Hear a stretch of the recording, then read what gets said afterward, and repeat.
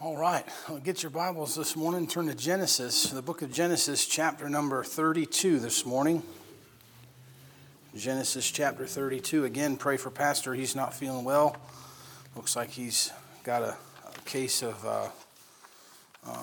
the flu or something like that. He's been coughing and congested and everything else. So keep him in prayer. Hopefully he's around the curve and over the bend or whatever. Again, pray for him. But this morning, we're going to try to just get a couple thoughts here from Genesis chapter number 32. I'm going to start reading in verse number 21. Verse number 21. So when the present was over before him, he himself lodged that night in the company. And he rose up that night and took his 2 wives, his 2 women servants, and his 11 sons, and passed over the ford Jabbok. And he took them and sent them over the brook and sent over that he had. And Jacob was left alone, and there wrestled a man with him until the breaking of the day. And when he saw that he prevailed not against him, he touched the hollow of his thigh, and the hollow of Jacob's thigh was out of joint as he wrestled with him. And he said, "Let me go, for the day breaketh." And he said, "I will not let thee go, except thou bless me." And he said unto him, "What is thy name?" And he said, "Jacob." And he said, "Thy name shall be called no more Jacob, but Israel. For as a prince hast thou power with God and with men, and hast prevailed." Heavenly Father, we want to thank you so much for allowing us to be in church here this morning. Father, I pray for a special blessing for all that have come out. Father, I pray as we open up the book this morning, God, that you give us understanding from this passage. Father, I pray that you'd be with my mind and my heart and cleanse me in the blood of Jesus Christ. Lord, help me to convey the thoughts that you've placed on my heart. And I pray, Lord, that do it in such a way that would be helpful to these that have come. Undoubtedly, Lord, they came here to hear from you. And I realize, Lord, I can do nothing without you. Father, I've got nothing to say. I'm not smart enough. I'm not eloquent enough. I don't have enough ability, Lord, without your hand, without your help. And so, God, I pray, Lord, that you would just fill me with the Holy Spirit now in this moment. And, Father, I pray, Lord, that you would bless us, Lord, as we set aside this time to hear from you. Father, help us not to go home hungry. Lord, help us to get what we need out of this passage, what you have for us this morning. I pray you'd help me to get out of the way, that you might get something accomplished in the hearts of these people.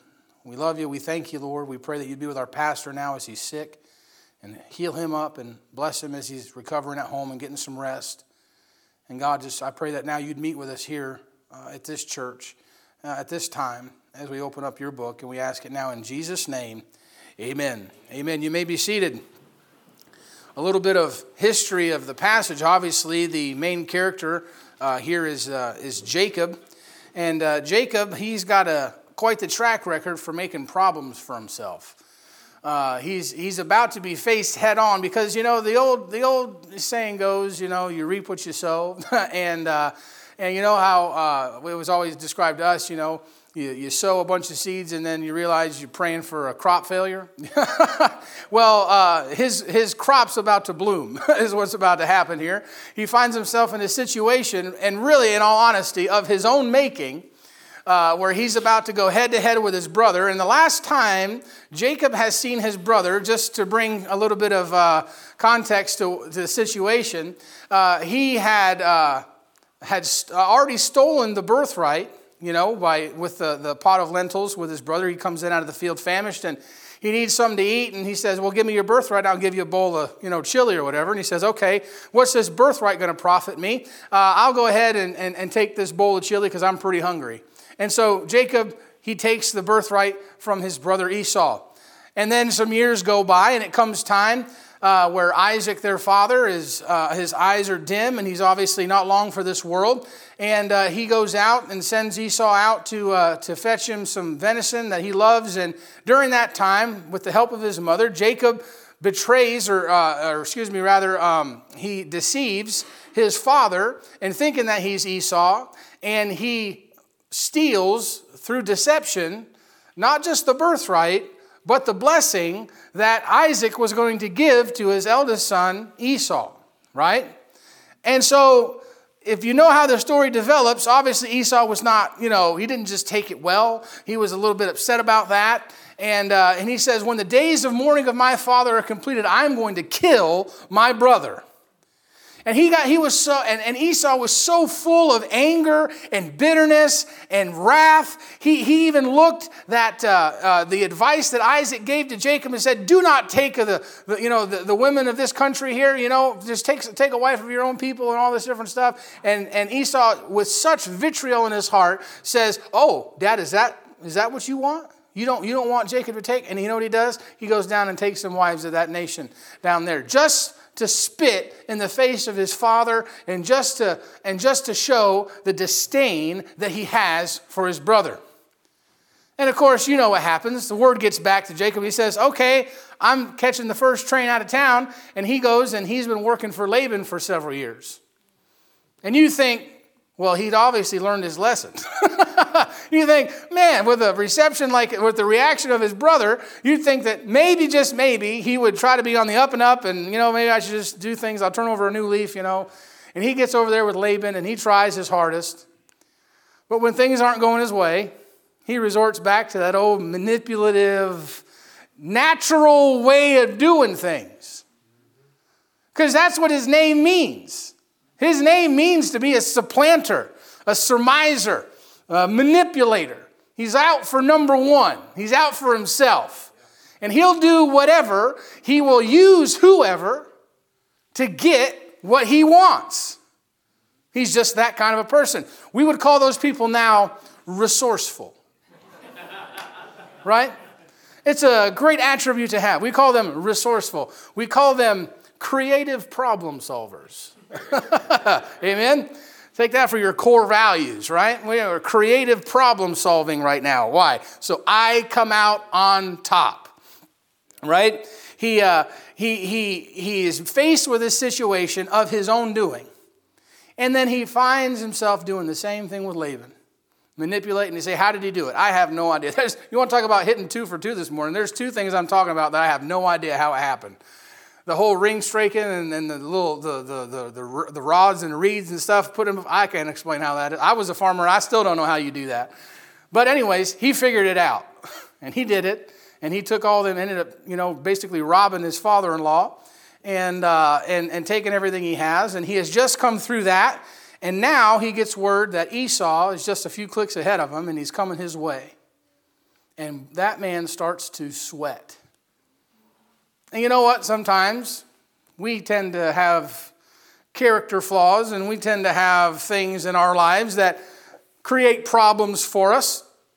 Anybody in here ever had a problem come right on your front door and you're like, this is my fault.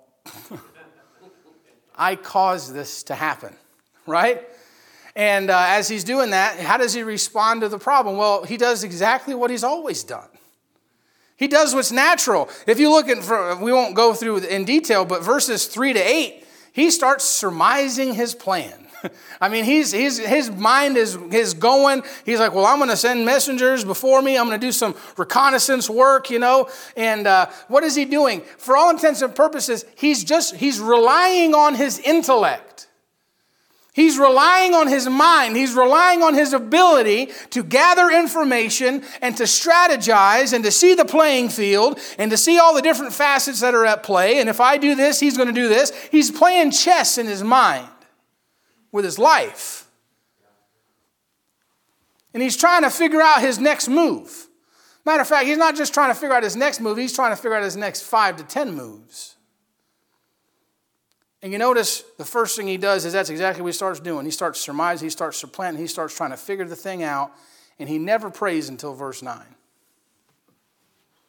He never prays till verse 9. He's relying on his intellect. He's relying on his money. Look in verse 5. He says, and I have oxen and asses, flocks. That's the currency. Now he says, I have those. Well, who do you take them from? Well, that's not important. The fact of the matter is I have them and they're at my disposal and I can do with them what I want and I can buy favor and I can buy leverage with what I have. Does that sound like familiar? Especially American Christians today, because after all, if it doesn't work out, you can just put it on the credit card. Right? You know what? You're actually broke, but you got $20,000 of credit, and so you're actually rich. And then old reliable, he starts to manipulate other people. Right? He says he's got, in verse 5, what does he say? He says that he's got men servants and women servants. And he can manipulate those people as pawns on a chessboard to accomplish the goal, to protect himself, and to make himself come out smelling like a rose. Ladies and gentlemen, here this morning, what is he doing? He's doing whatever comes natural to him. Can I tell you this? Each and every one of us in here have that tendency. You say, well, I would never do something. You wouldn't? Are you sure about that? Are you sure that, I would never? I'm always careful saying, well, I would never do. Well, I'm not sure about that. Enough pressure put on you and a big enough problem comes around, when you think your head's about to roll, you'd be surprised what you do. You'd be surprised what you say. Someone says, well, you need a transplant. Someone says, we need this. You'd be surprised how quick the checkbook comes out. We're going to fix this problem. We're going to take care of this.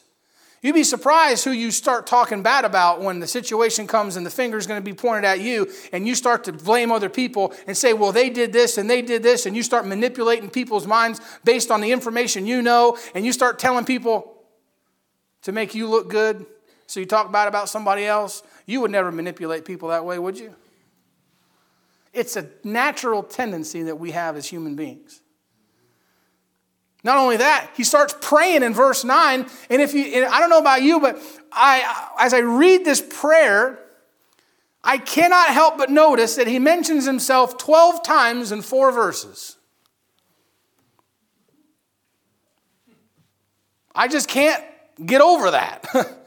He never mentions the reason why Esau's mad at him. He never repents over his wrongdoing that caused this situation. He never asks for forgiveness from God. You know what he says? He says, Lord,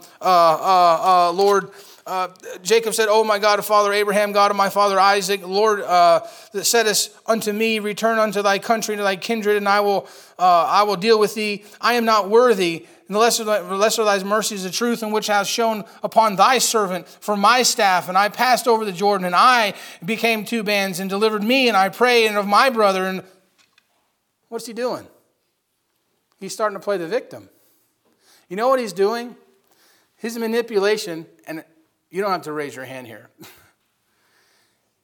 You ever been praying and realize that you leave out key details to the situation while you're praying with God, as if you can manipulate God into answering your prayer?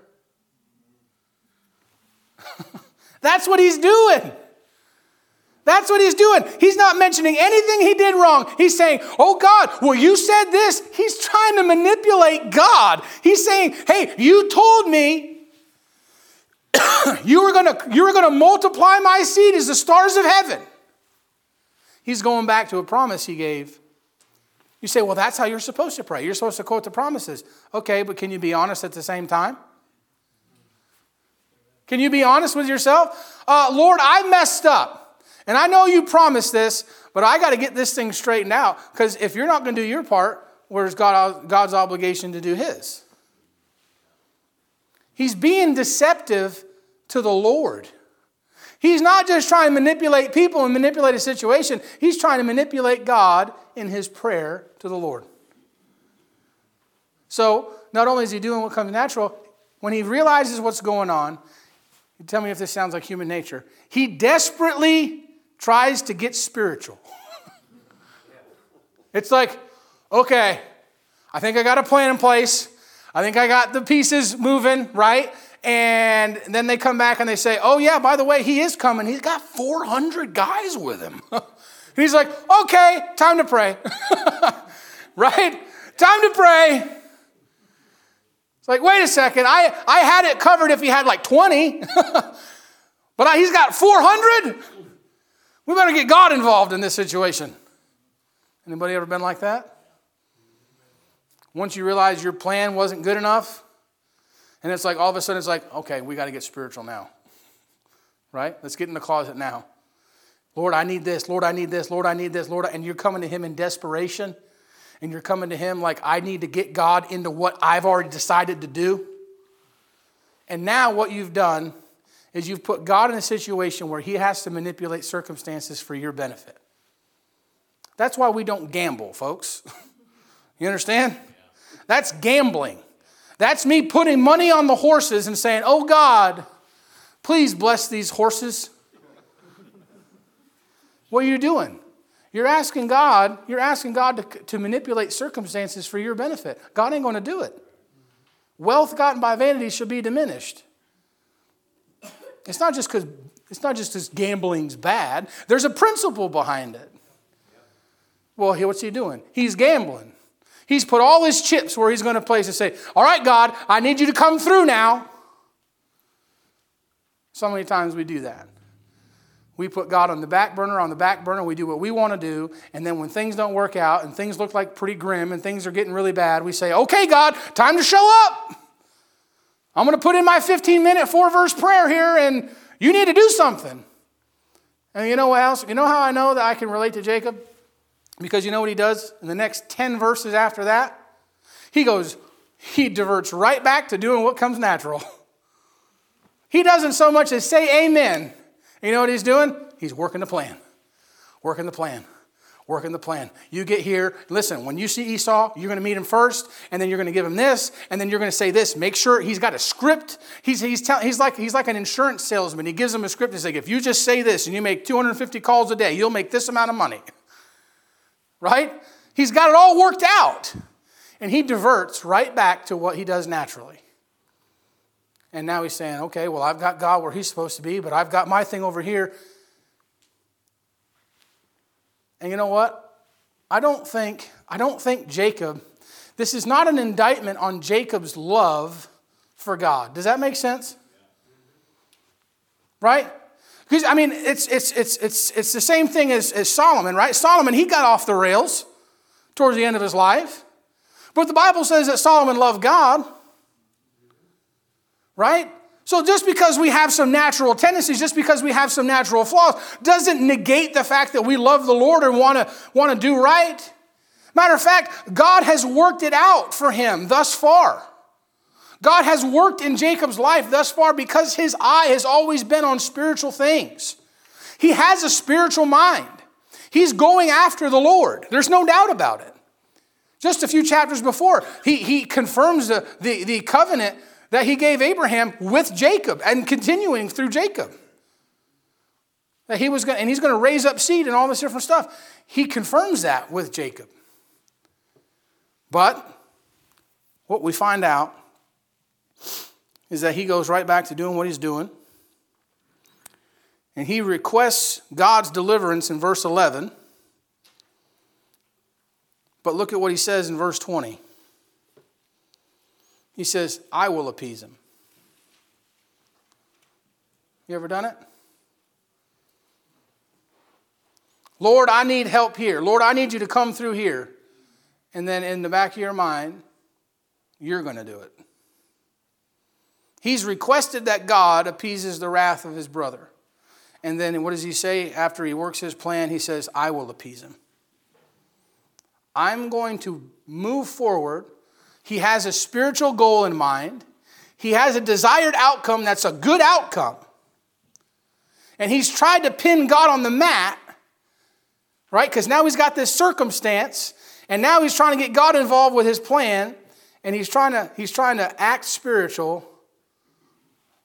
He's learned how to play spiritual while he's acting carnal. And he says, I'm going to appease him. I'm going to do it my way. I'm going to do it myself. And see, there's two types of interpretations of this. If you read some commentaries on this, one man says, this is evidence that prayer without effort is doomed. So see, he prays, and then he puts his nose to the grindstone, and he follows through with his plan, showing that you can't just pray, but you have to pray, and then action has to be made with what you've prayed about. And I would say, if that's your flaw in your life, where you tend to pray and then do nothing and I'm just going to rely on God, man. I'm just going to let God do it, man. Like you got this like little hippie attitude or whatever, I've met people like that. I met people like that in Bible college, man. They come to me and they're like, Brother Joe, we're going to pray all night. It's a Tuesday. I have to go to work tomorrow. What are you talking about? We're going to have a prayer meeting all night long on Tuesday? We could do it on Friday. Something like that. But you know what? Those guys didn't do nothing. They took no responsibility for their actions. They didn't even make it through school. But they were praying all night long, and they were requesting. They asked me one time. They said, Brother Joe, we want to have a revival meeting. And I'm like, you're a bunch of like first-year students. What are you doing? I was a third year. They said, we want you to come to our house and preach at us. I was like, y'all are stupid, man. I said, what'd you do? I went. I went, man. I went and they had a little pulpit they set up like on the back of a chair. They had a little reclining chair. They had a little piece of wood on it. I'm going to put my Bible on it. It's rocking, And he said, what'd you do? I just yelled at them for an hour. That's all I did. I didn't have anything to say. But I thought it was funny, But the thing is like, what are those guys doing? They're all about the spiritual stuff, but there's no substance to it. That's not Jacob's problem. Jacob's problem is that he's trying way too hard. And he's putting his blood, sweat, and tears into something that can't be accomplished with blood, sweat, and tears. You see, he's praying and he's ignoring his prayer and he's going after what he's going to do. See, there's a prayer without effort. And then there's a prayer without faith. And Jacob's praying a prayer without faith. And so, no, I don't think that it's evidence that, you had to put your nose to the grindstone after you do it. Okay, there's a situation for that. But what are we dealing with in this passage? We're not dealing with that in this passage. Jacob has shown a history of manipulating situations to get what he wants in the light of being spiritual. You understand? And that's a problem. Especially if God wants to make a nation out of you. Especially if God wants to accomplish something great with you. There's a real problem when you try to manipulate the situation to where you come out on top when you're doing God's work. It may work in the world. It may work in certain other circumstances in your life. God may allow you at the juncture of time that you're in now to operate that way. But if you're going to go to another level, if God's going to accomplish something with you that He really wants to accomplish, we're going to have to weed that problem out real quick.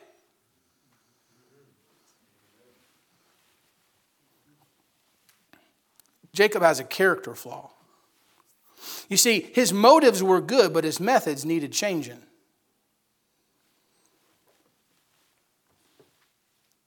You know what the hardest thing to do in life is? Change yourself. Changing yourself is really, really hard to do. Had a lady one time in church, not this church, different church. She was mad at me on a regular basis. We had that kind of a relationship. She was an older lady. I went to Bible school with her son, and she eventually, many years later, was in the church that I was in. And for whatever reason, she was just, I'm an Italian. I was worse than I am now. I'm just being honest. I was worse than I am now as far as butting heads and just being stubborn and that kind of thing. Well, she was equivalent. I think she was German. And so, Italians and Germans, what are you going to do? Not a whole lot getting accomplished there, you know what I'm saying? Well, at one point in time, she was so upset at me, she refused to take communion because she didn't want to drink damnation to herself, which I respected. I did. I was like, man, you really believe what you read. I appreciate that, But I get done the service and everything, and I was talking to her, and she says, I didn't take communion because I was mad at you. I was like, well, I'm okay, sorry. And exactly, and she says, there's just things about my personality I'll never change. And I went home and I thought about that, and I'm thinking, what a sad place to be as a Christian. And you hear it all the time. That's just how I am. That's just who I am. That's just how I operate. That's just how I do things. So you had better get used to me being whatever I am. That's what you're saying. Everybody must bow to me and how I am, and how I view the world, and my opinions. But see, that's the world that you live in now. Everybody's got an opinion. Everybody's got their own way of doing things. And bless God, we should just enjoy that and we should celebrate that. Can I tell you something? You're never going to affect anybody in this life if you don't learn to change yourself. Because if you look deep down inside of you this morning, you know what you'll find? There's probably some character flaws you have. There's probably some little idiosyncrasies that your wife or husband's been telling you about for some time. And you know what you need to do? You need to change them. There's some things that you need to change in your life. You say, well, how in the world do you do it? Jacob, he had some pretty stark realizations in this passage. Right? Because you know what the problem is? He's about to get into the fight of his life. And you know, sometimes what the Lord has to do is he has to get us to a place where it's just like he's putting us in the squeeze. He's putting us in that place that feels like there's so much pressure, there's so much problems, there's so many things going on. And what the Lord's trying to show you is that it's not everybody else around you. It's not your situation. It's not your home. It's not your husband. It's not your kids. It's not your job. It's not your friends. It's you. It's you. Think about Balaam. God tells him exactly what to do. You know what he does? He does his own thing. He does what he thinks he should do. God gave him an outline. And he does what comes natural. And so what did the Lord do? He puts him on the back of that donkey, and he walks him down a path, and that thing is getting narrower and narrower and narrower and narrower, and that angel's standing there, and he can't see it. But that donkey can see it. And all of a sudden, he gets kicked off that donkey, and he's going to strike that donkey, and God's like, okay, I'll just let this donkey talk to this dude because he's not listening to me. Yeah. Right? And he says, do you not see this angel with this massive sword in front of me? I can't go any further. And I think that's where a lot of people are in their lives right now. You feel like you're in the chute. You feel like you're in the squeeze. And what you can't see is there's a big angel in front of you that says, you're not going any further until we deal with something. There's something about you that needs to change, and I'm going to put you in this strait betwixt two until you come to your senses and realize, I got to do something about this. I'm going to tell you something, that is not an easy place to be. There's some things that Jacob realizes in this passage that if we realize them this morning, I think that we could get some help. I think that we could change some things about ourselves, and the Lord could do something with us just like he wants to do with Jacob, but he's got to fix this thing about Jacob's personality, this default mindset that he has. First thing he realizes, you know what he realizes? Is that he can't do this with all the distractions around. He's too distracted. He's got too much stuff going on. Listen, in verse 21 and 22, he says, so he went present over. So went the present over before him, and himself lodged that night in the company. And he rose up that night and took his 2 wives and his 2 women servants and his 11 sons and passed over the ford Jabbok. Could you imagine after all the surmising, after all the planning, all the fret and all the worry, you can see it on Jacob's face. He's got a smile on like he's in control, but by looking at him, you know that he's like freaked out. And he's trying to lay his head on the pillow that night, and he's been kind of short with his wives and, not looking at them too, he's just kind of being real direct, and he's telling the boys to go do this, and he's trying to get everybody in place, and he's talking real short to people because he's under pressure. Men, you ever get that way when you're under pressure? It's like, okay, I got to focus now. And you're just like, this, you do this, you do this, you do this. Because you're under pressure. You know? It's like, it's go time. You should have that. That's a good thing to have. I don't blame him for that. I get that way sometimes. When it's go time, it's go time. And get out of the way. Because if you ain't going to go, I'm going to go. But man, he's got the wrinkles and sweat dripping down his face, and he's trying to sleep, and he can't sleep. His eyes are wide open. And he's laying down there, and he's sweating it out, and he's thinking his mind's going 100 miles an hour. He's thinking about every scenario. He's thinking about everything that could happen, and he's running through his plan, double-checking this, and I wonder if I did this, I wonder if I did this, and he's making a list and everything else, and he's looking over there in the tent, and he sees his boys, and they're sleeping, and his wives are sleeping, and it's just him and his own thoughts and the pitch black darkness of that tent. And his mind is running. And his conscience is eating him alive. And he's saying, you know exactly why your brother's mad at you. You know exactly why you're feeling the way you're feeling right now. You know exactly what's going on here. And you didn't tell me about it, but I already know. Right? And he's looking at his wives and he's feeling the pressure. Because what if I'm supposed to take care of these ladies? I worked 14 years for these ladies. I love these ladies. Thank God we don't have ladies. Praise God. Hallelujah. So glad we're not in the Old Testament. He's looking at 11 kids. Those boys looking up to him, following their dad everywhere he goes. Never seen their dad not have an answer to a question. Never seen their dad so much as sweat when problems come and arise. He always seems to know what to do. He always seems to have the right answer. He always knows how to navigate the situations. They respect their dad so much because he's been proven that he can handle these hard situations.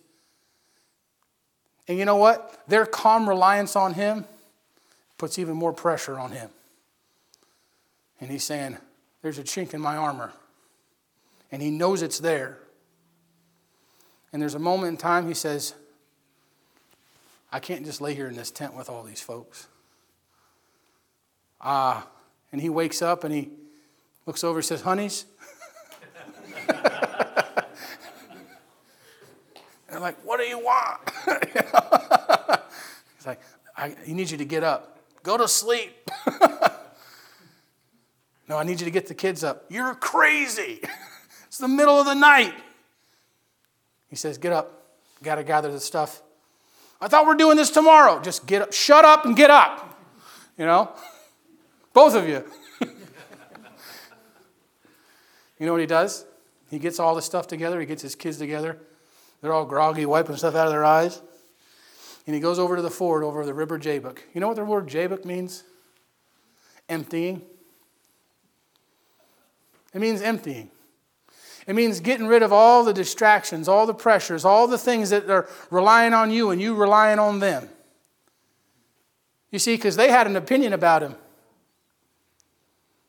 You imagine telling his boys that he's got a character flaw? They don't believe it. His wives don't have an opinion. Thank God you're not in the Old Testament, ladies, because you wouldn't have had an opinion either.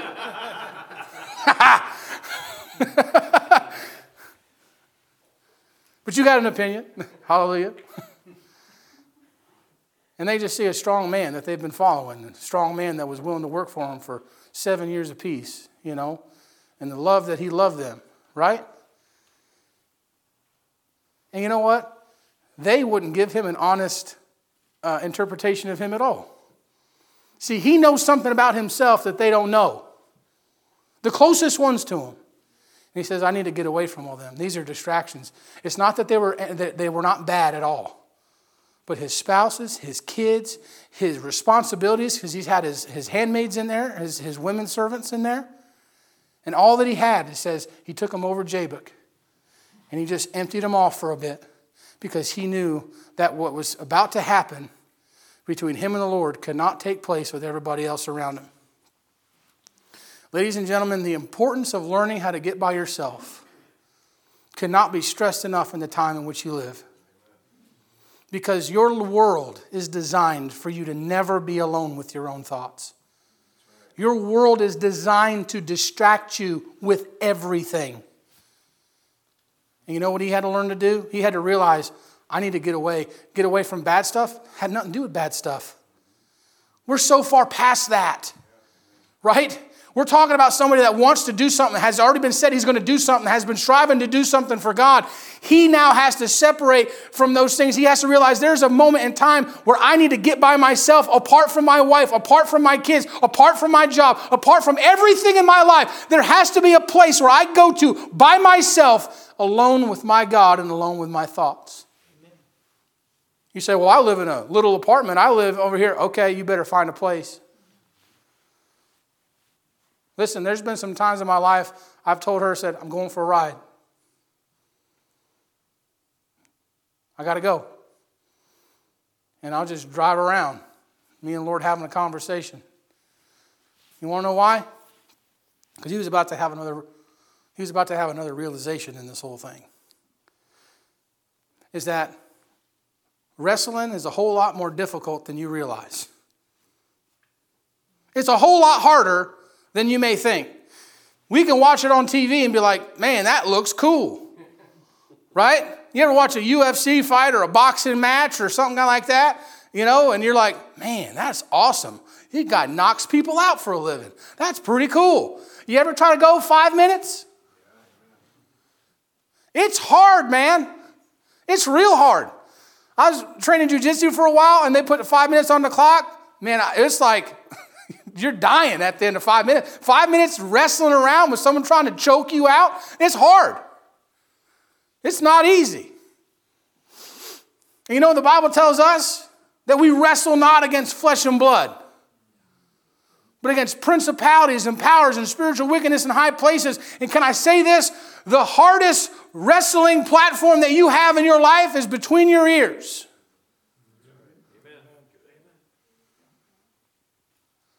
And he comes out of that. He separates himself. The Bible tells you right there, he says, and Jacob was alone. And the only wrestling you can do with God is by yourself. And the Bible says a man was there and wrestled with Jacob until the break of day. Right?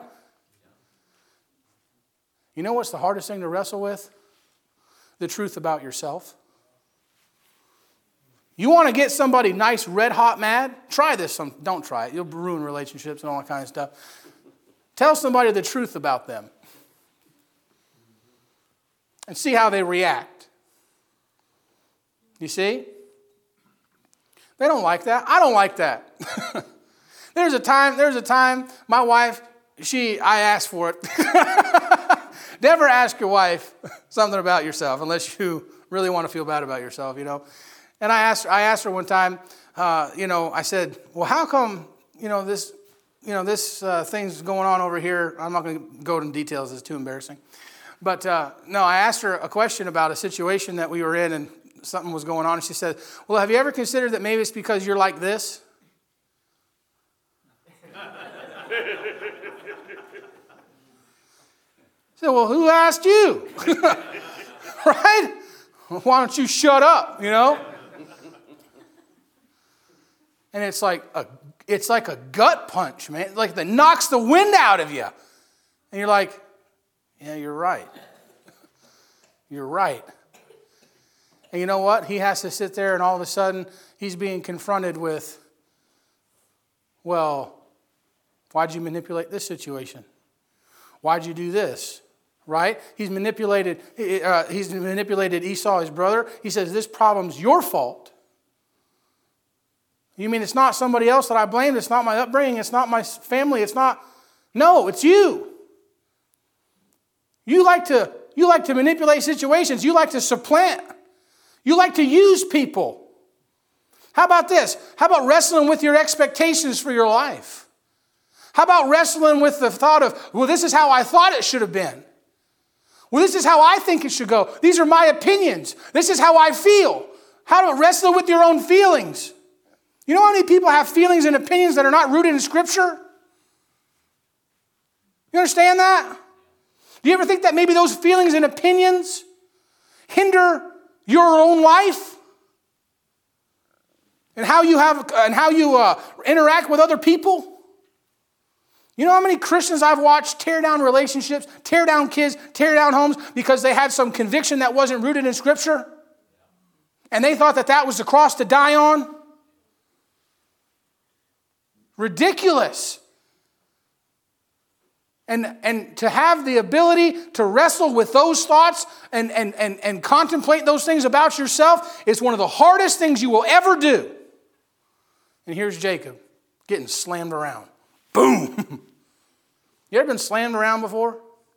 There was one time we were training over there at the gym, and there's a guy, he was a brand new white belt. We gave him his white belt. I'm thinking, I'm going to destroy this guy. I mean, he's bigger, but I was like, I don't care, I know more technique than him.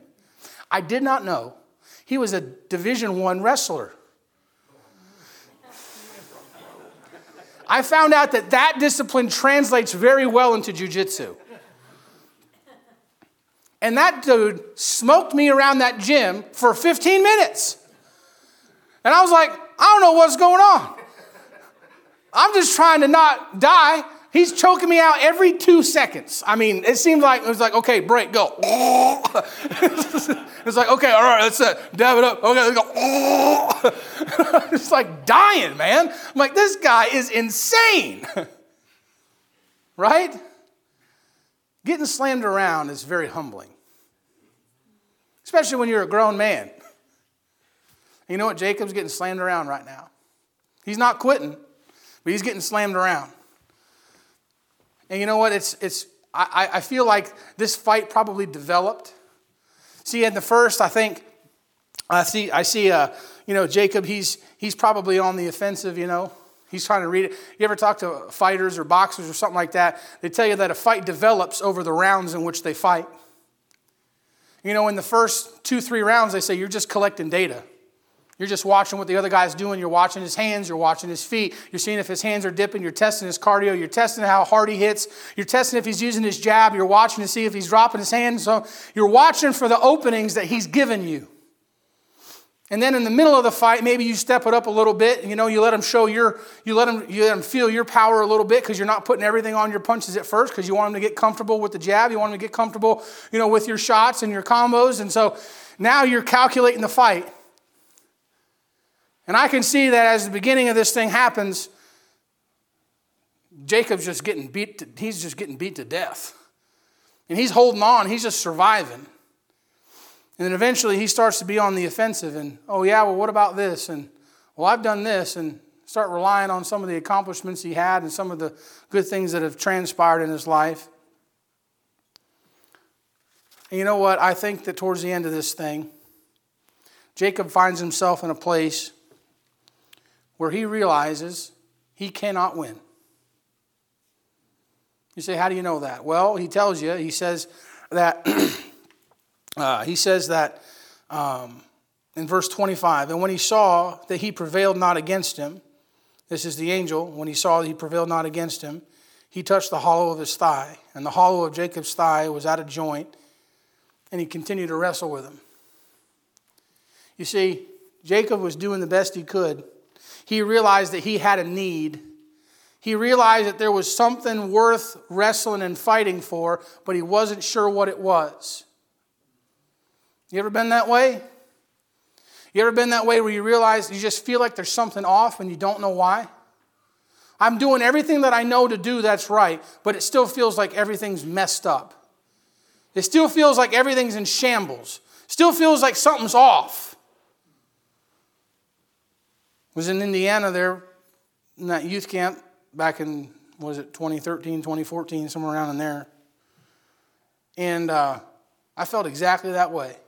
I was like, there's something wrong. I'm praying, I'm reading my Bible, I'm working my job, I'm doing this youth camp. It was the first year we had done it with Anchor Baptist Church and everything, and the pastor got involved and whatnot. We were in Missouri before that. And with the situation that we were in the church, I just was like, what in the world am I doing? Why do I feel this way? I knew something was off. There was something in the back of my mind like, I'm trying to do right, but It just feels like something's off. And I remember I walked down to the place where Dr. Peacock was staying, and I knocked on his door. And he answers the door, and he's like, I'm busy. I was like, okay. He's like, come back later if you want. I'm like, all right. So I waited a little bit, and I went back down. I knocked on the door. He says, yeah, I just got on a call. You come back later. He blew me off 3 times. Completely blew me off. Finally, the 4th time I knocked on the door, I said, I'd really like to talk to you before we have service tonight. And you know what? It's one of the hardest conversations I've ever had in the ministry. It was. Because there were some things that I didn't even think of, that I had allowed in the ministry, that I had allowed in my life, that was about to destroy everything God wanted to do with me. Seriously. And you want to know something? That was a moment in my life where I just had to hold on for dear life. And I think that towards the end of this thing, you know what Jacob realizes? He's fighting against somebody that he cannot win against. You know, I think that the biggest thing for us to realize this morning is those things in your life, there's a reason you're feeling the way you are. There's a reason things aren't clicking the way they are. And you're the problem. There's something, and you know what? You know what it is about you. You know that you're a hothead. You know that you like to manipulate and use people. You know that you've got a problem with jealousy. You know that you've got a problem with bitterness. You know you've got a problem with envy. You know it. But you want to know something? You've made it work thus far. What's the big deal? But I want to tell you something. You're fighting against somebody you cannot win. What he realized in that moment, that guy just had to touch him, and his leg goes out of joint.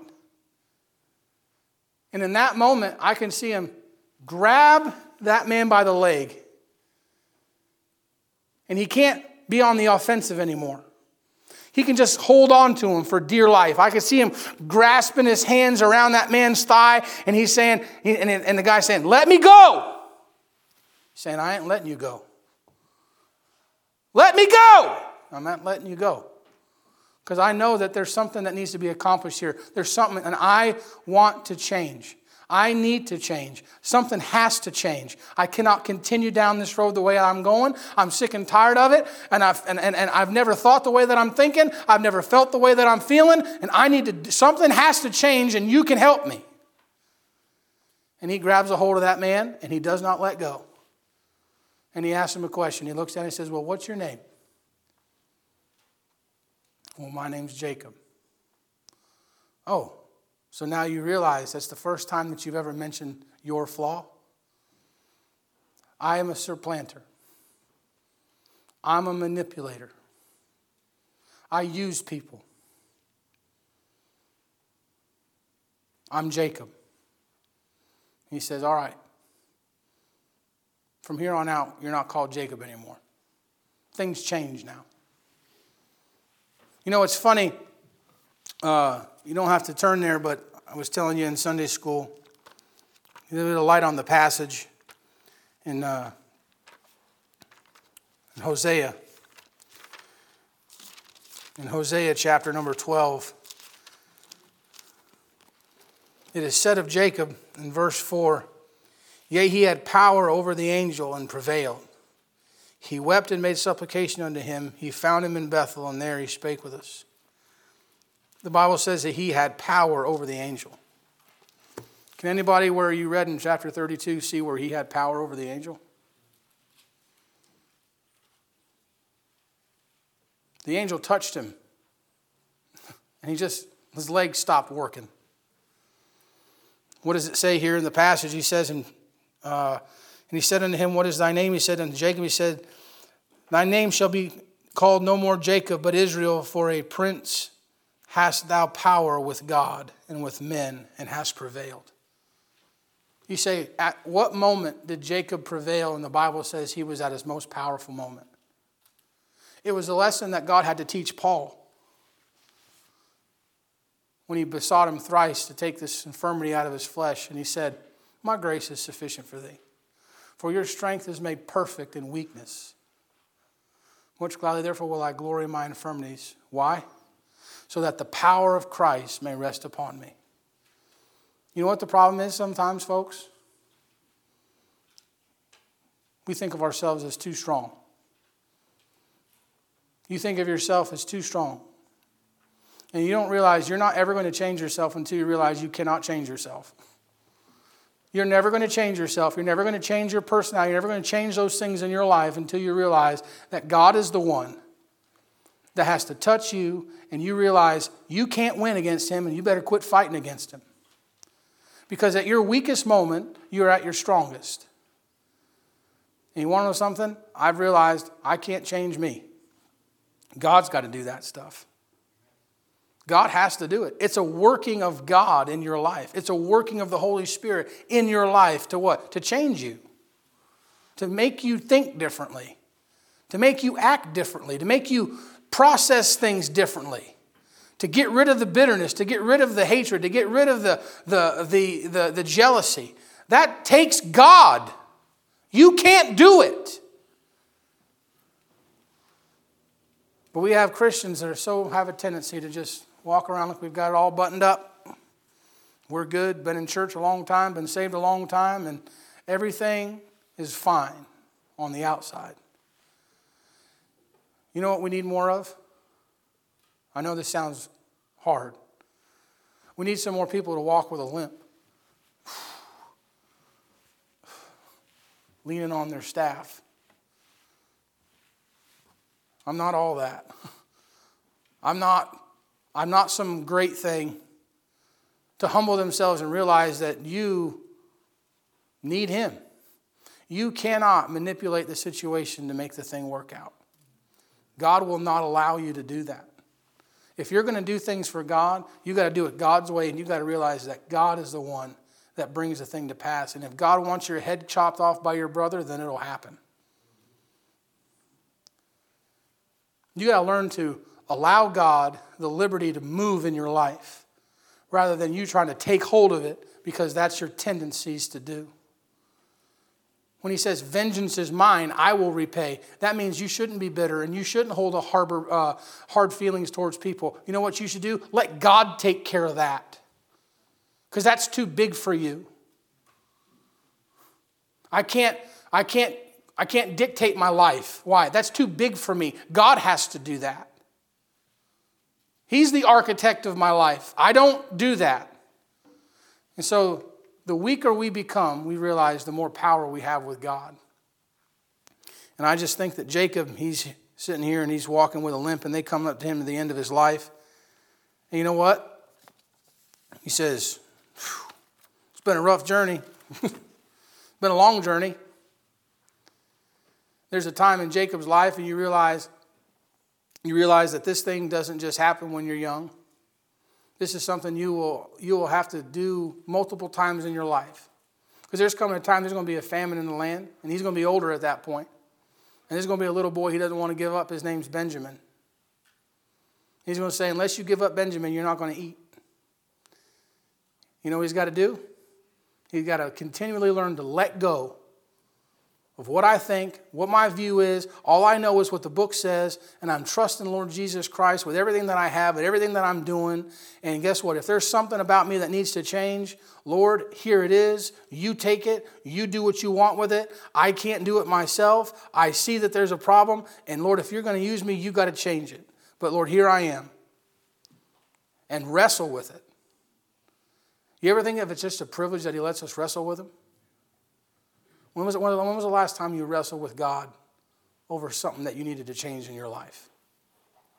How much would it affect your marriage? How much would it affect your relationship with your kids and your coworkers and everything else? If what? You just spent a little bit of time wrestling, exerted a little bit of effort, got by yourself and tuned everything else out and just said, hey, Lord, this thing about me has got to change.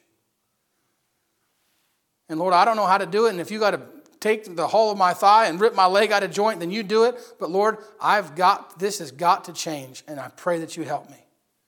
Would you wrestle with him? Would you wrestle with him? Heavenly Father, we want to thank you this morning for allowing us to be in church. Pray, Lord, that you'd bless all that have come out, Lord.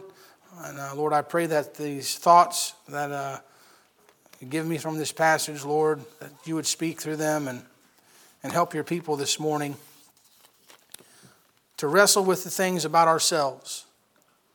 It's funny how we spend so much time wrestling about what we see in other people. Father, maybe we could spend some time wrestling with the things we see in ourselves this morning. To draw a little bit closer to you, to be a little bit more effective in our ministry, where we work and our kids and our families. Would you help us this morning? I'm going to pray for a little bit. Amy's going to play something on the piano, and we won't sing or anything. We'll just allow some time for prayer, and then we'll be dismissed after this. But would you think this morning? Is there something about you? You find yourself in that position of things aren't what you think they should be, and you're underneath a lot of stress and pressure and problems, and things are happening, and why in the world are they happening this way? Well, maybe the Lord's trying to get the finger pointed at you. That's the hardest truth you'll ever face, is the truth about yourself.